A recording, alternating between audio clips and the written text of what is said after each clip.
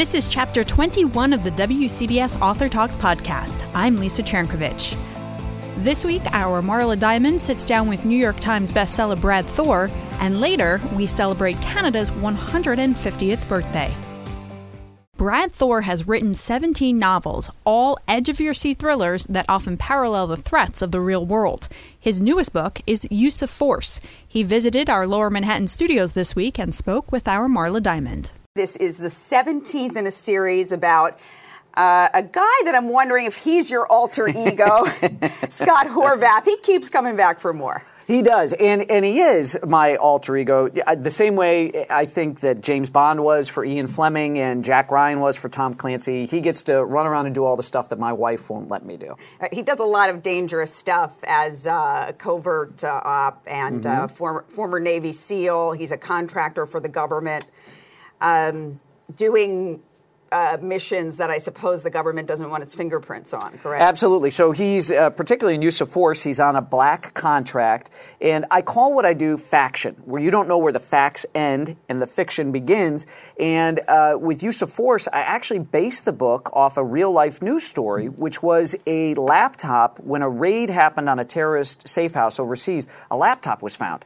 And they looked at it, looked like it had just come out of Best Buy. But when they fired it up, it was just clean. There was nothing on it. They drilled down deeper and found all these terrible terrorist plots to hit New York, Atlanta, Chicago, San Francisco, and spots in Europe.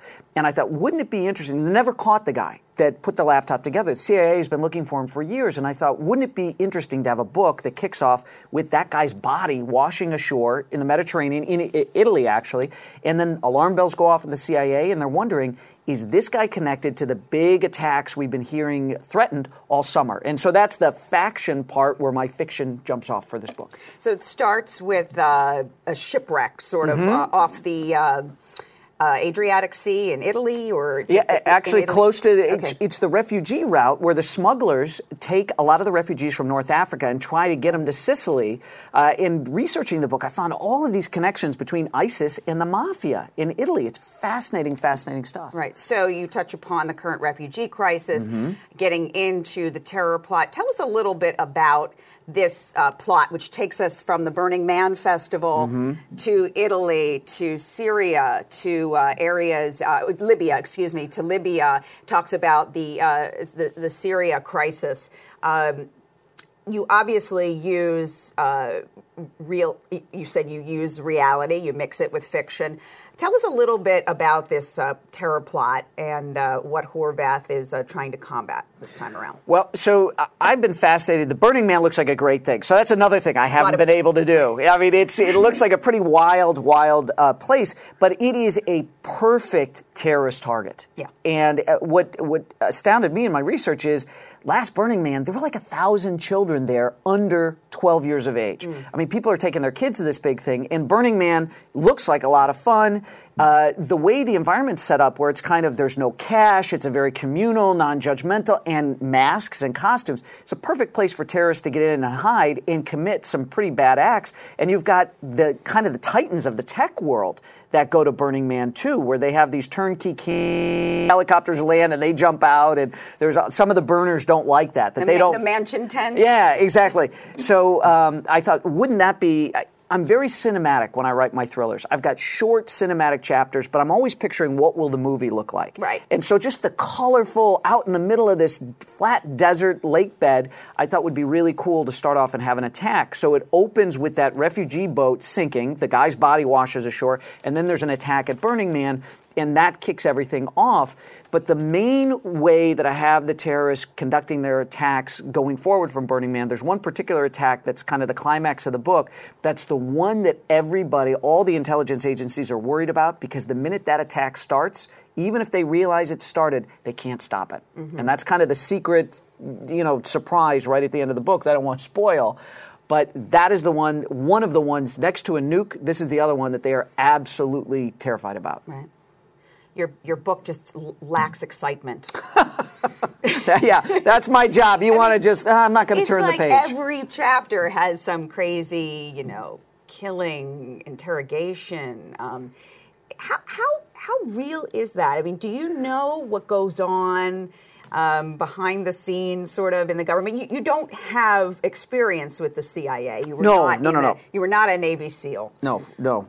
My dad's a Marine, and my uncle / kind of godfather was a special agent in charge of the FBI field office in Newark, and so I've got a lot of great relationships, friends who are SEALs. I thank a few of them in the back of the book, so I'll talk to them about how things happen, and there's a certain catharsis that happens when you read a thriller like mine. You want to see this. I let people walk right up to the line and peer into that world. You get to see what CIA operatives are doing overseas, what Navy SEALs are doing, Delta Force operatives. And I also play a little bit with, okay, if these are the rules, and we're a nation of laws, not of men, are there any points at which we should consider breaking some of our own rules if we're fighting an enemy that doesn't have a rule book? So there's a lot of that stuff. It's, again, great beach read, toes in the sand, book in the hand kind of thing. You can skim across the top of the waves, but then there's deeper subtext there in things like that. So the book kind of operates on two levels. Right. And fact and fiction. So I'm thinking that the government must be reading this to see what the potential plots could be. I mean, are you involved in any way in aiding the government to sort of imagine what could be? Yes. After 9/11, when the Department of Homeland Security got put together, they created a program called the Analytic Red Cell Unit. And the idea was, this was before the 9/11 Commission report came out, saying that 9/11 had happened because of a failure of imagination on our part. That was one of the big findings. So even before the commission got together, the federal government was saying, we need to outthink the bad guys. And we have a problem in D.C. where we keep thinking the same way. And a big problem that there's a lot of creative people in the federal government, but the government in general kind of looks backwards. It's like fighting in your rearview mirror, expecting to fight the last fight you had. And what they did was, and not everybody's that way, but there is that kind of calcification that exists. So they put together the Red Cell program and said, let's bring in people from outside D.C., creative thinkers. So people like me, Michael Bay, who directed the Transformer movies, and they brought us in and they said, okay, if you were in this scenario where you had access to this type of a thing, and we're all looking at each other going, are they actually feeding us real, like, slivers of intelligence, wondering how, like, for example, there was one terror attack that I was concerned about. I said, I really see this happening in a big city, something like this.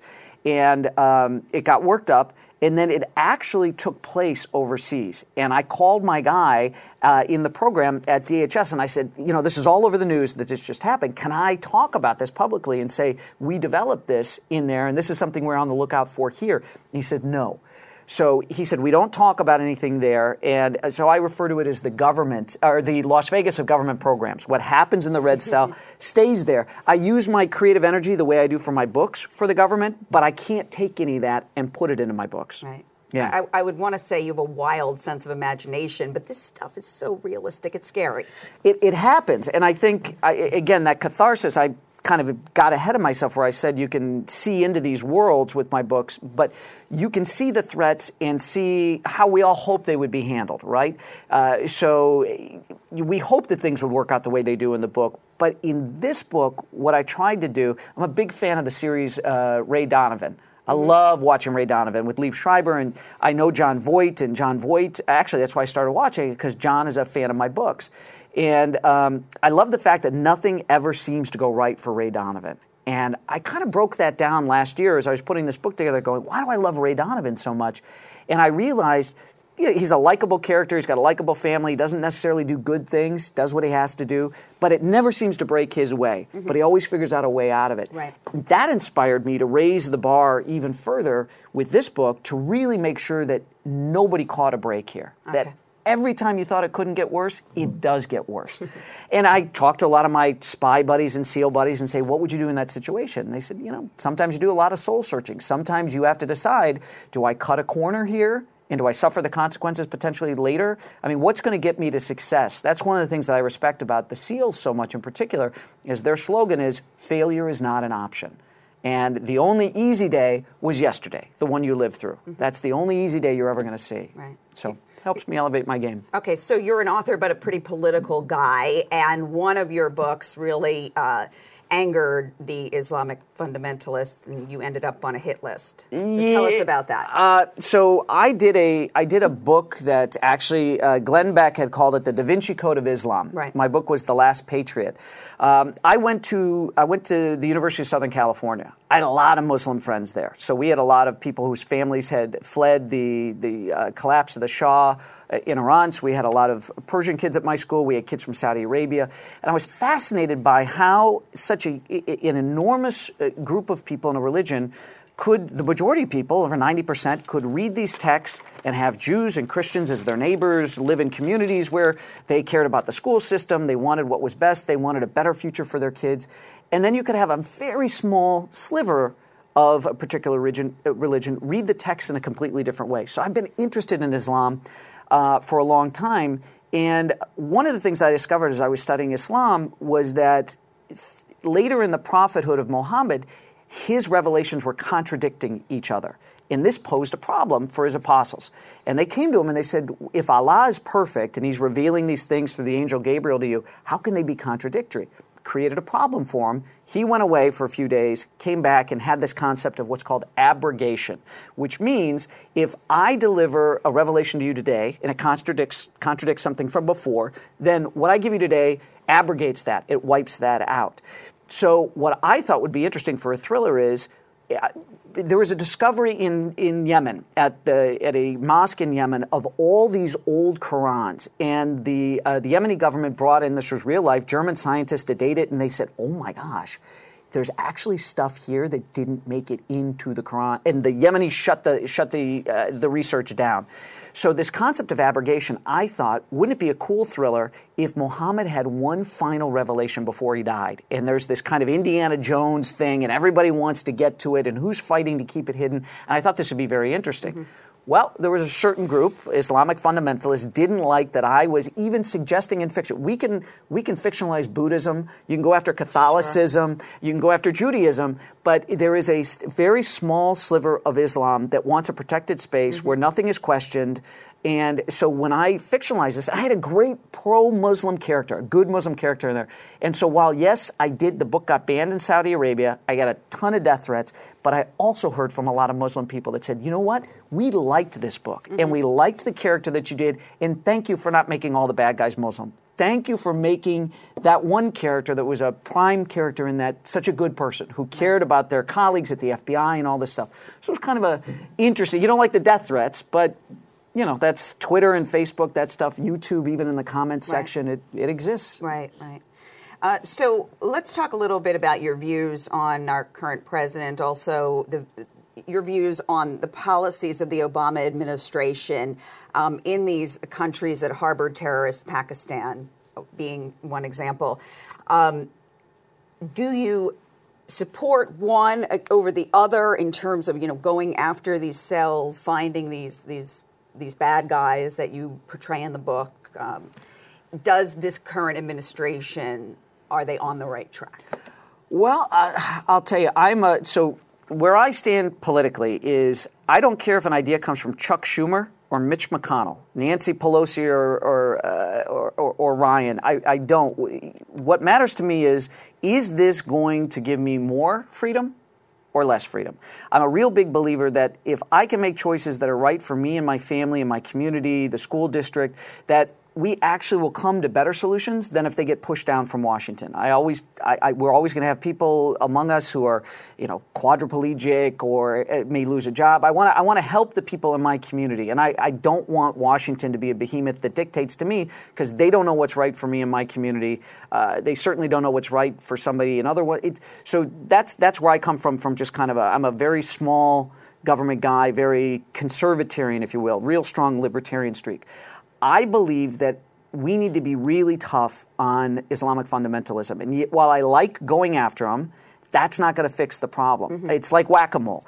Because if we don't get to the root of the ideology, and what I think we should be doing is, we see this stuff, so the attacks in London, in Manchester, yes. in Paris. There's been a machete attack at the Louvre. There was a hammer attack at Notre Dame. I think what we should be doing, particularly when you look at like the Pulse nightclub in Orlando, mm-hmm. where we hear, the guy was on the FBI's radar. Right. But we are people that believe in the rule of law here. So you can't just say because that person's Muslim, we're going to round them up. But I do believe that there's on-ramps to jihadism. And just like child pornography, if you're searching child pornography on the internet, we're sending you to jail. Right. And I think that as I've talked to Muslim people, they don't support the beheading videos, the terrible videos that ISIS cranks out. They don't support the hate sermons that call for the killing of Jews and non-Muslims like al-Awlaki, who's now deceased. So I think we can actually lower the prosecutorial bar, make it easier to prosecute people earlier in the process.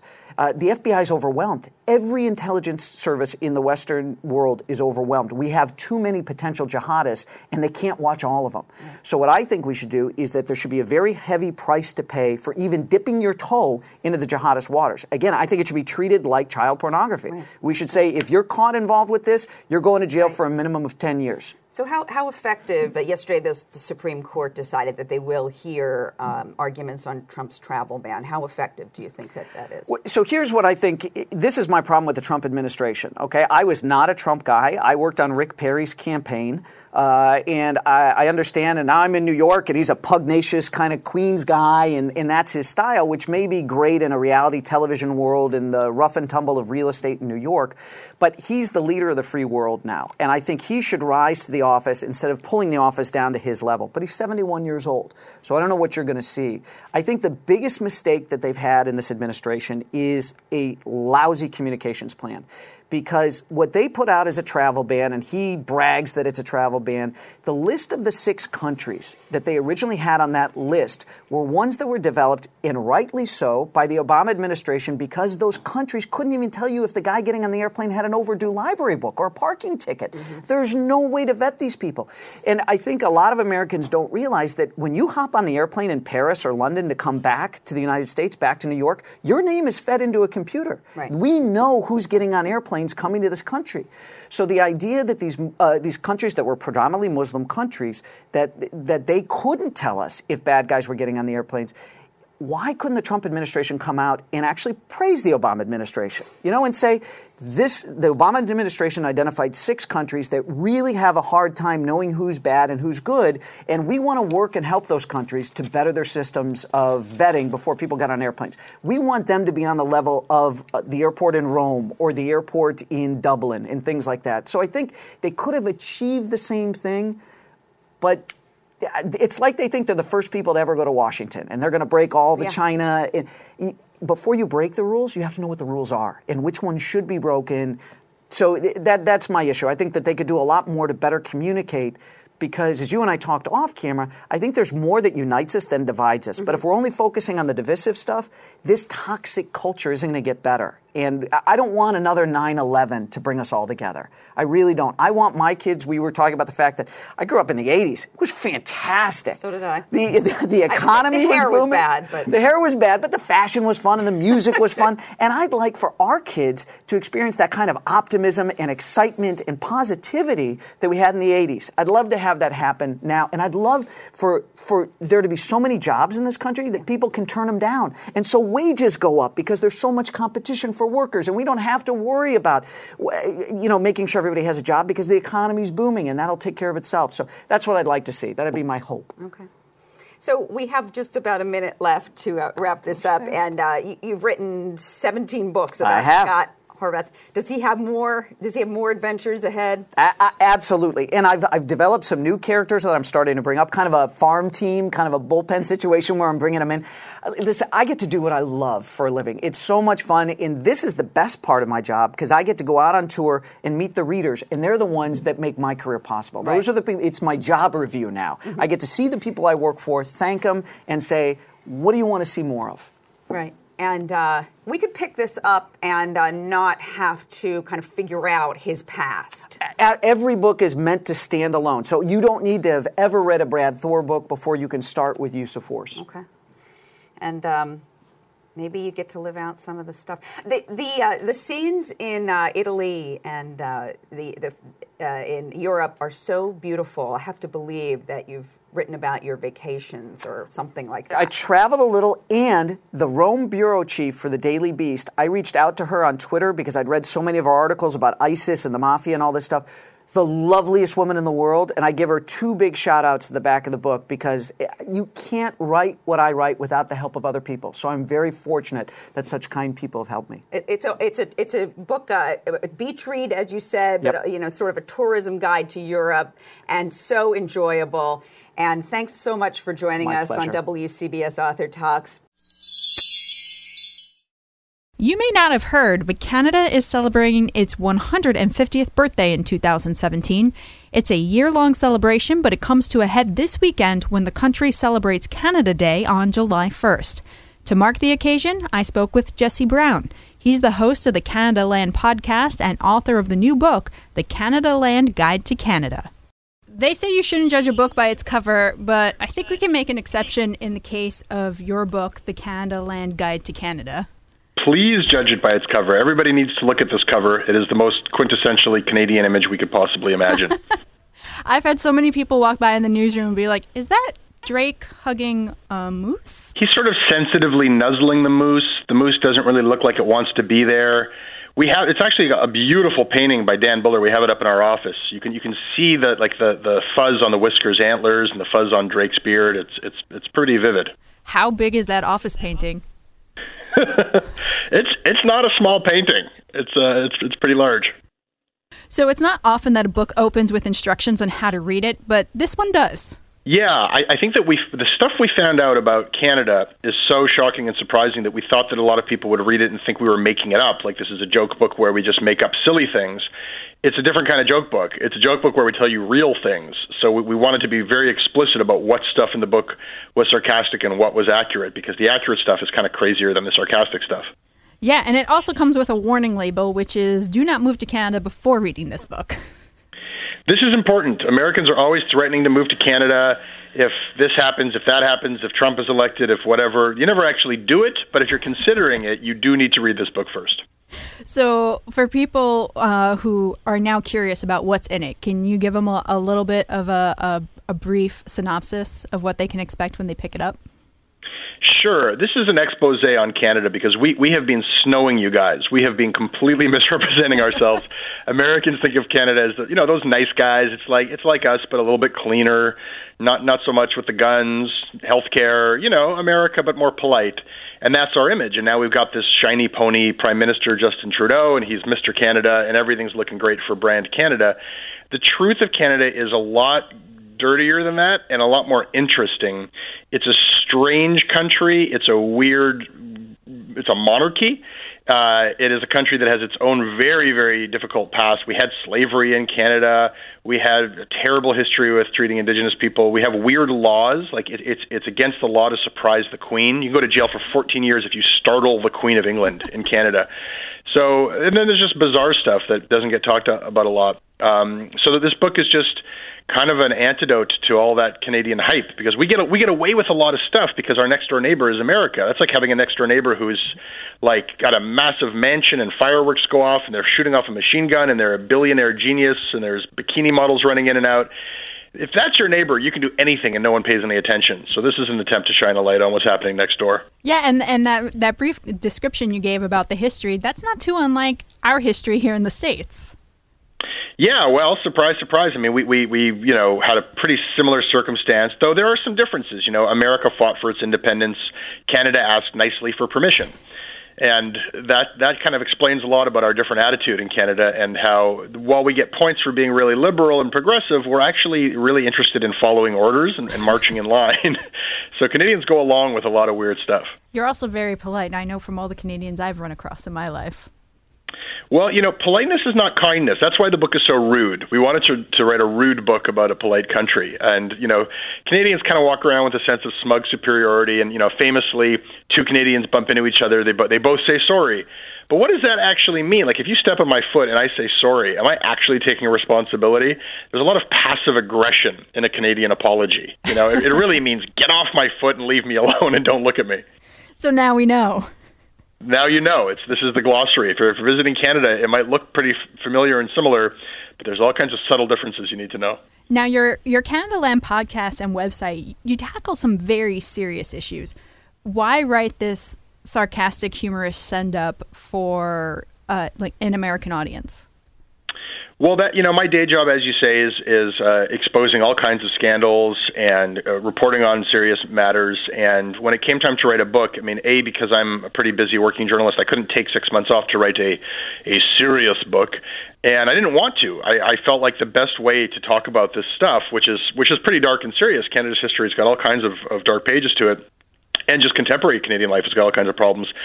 I didn't want to write a big bummer of a book, and nobody had written a funny, satirical book that really had teeth about Canada. So me and my co-authors, we set ourselves to just having like a fun weekly, bitch session where we'd get together and just start coming up with, we would research a topic, and then we would just write the meanest jokes we could about Canada, and it felt incredibly liberating. We're supposed to be so polite, but to actually just be as mean and rude as possible, I get why you Americans do it. Now I understand, all the cable news culture and people yelling at each other. It feels good. Well, especially here in New York, we have that reputation for being among some of the rudest people in America. But that's just it. New Yorkers are really brusque. They're in your face, but they're kind. Canadians are polite, but they're not necessarily kind. Like, I'll get directions on the street corner in New York, like, way quicker than anyone will stop and talk. If you're looking like you're confused in Canada, people just walk on by. I like that in-your-face honesty of New Yorkers. And you don't leave America untouched either in your book. There are some digs in there at our current commander-in-chief. Yeah, it's sort of like the Death Star overshadows all things. It's hard to get away from it. But, Trump said, I love Canada. So, what problem could I possibly have with Donald Trump? And I've noticed also there's been some online discussion about the spelling in the book. So you're going to have to set me straight. What's the difference between American and Canadian spelling? Canadians are very irritating about our spelling. Our spelling is just like a weird mixture of British spelling, color C-O-L-O-U-R, and then stuff that they don't do in Britain that we've just picked up. And this is how we basically assert our independence from America, is that we spell things the proper way. Meanwhile, 95% of what we read comes from America. So I thought I would troll my fellow Canadians. This is a book for Americans, so it's written with American spelling. And I've received, I'm going to lose my passport over this. And did you happen to dedicate this book to yourself? That's okay. You could be selfish in America. I'm in New York right now. I can get away with that here. The idea came up to dedicate the book to myself, and I thought, well, that's such a jerk move. Like, I can't actually do that, can I? And then I researched it, and no one has ever done that before, as far as I can tell. And then I just couldn't resist. Well, I had to ask because I saw that. I was like, well, maybe it's, a relative with the same name or a son or something like that. No, I actually did that. All right. And so finally, I should ask, since the big sesquicentennial is coming up, you have any plans to celebrate? I am so impressed with how you said sesquicentennial. I can't even say that. It is unpronounceable. Canada's 150th birthday next week. No, I'm not doing anything. This is the one thing I love about Canadians. We're terribly unpatriotic. I see no value in patriotism or nationalism at all. My birthday is the next day, so I'm waiting for that. Canada can do what it wants to do. The important day is my birthday. Well, I'm fine with that. That's very selfish Canadian of you. Thank you. Thank you. Well, Jesse Brown, author of the Canadaland Guide to Canada, thank you for finding some time for me today, eh? Thank you. Go to Amazon, listeners. Check out this cover. You won't be disappointed. Canadaland Guide to Canada. Thank you very much. So much fun talking to you. Thank you.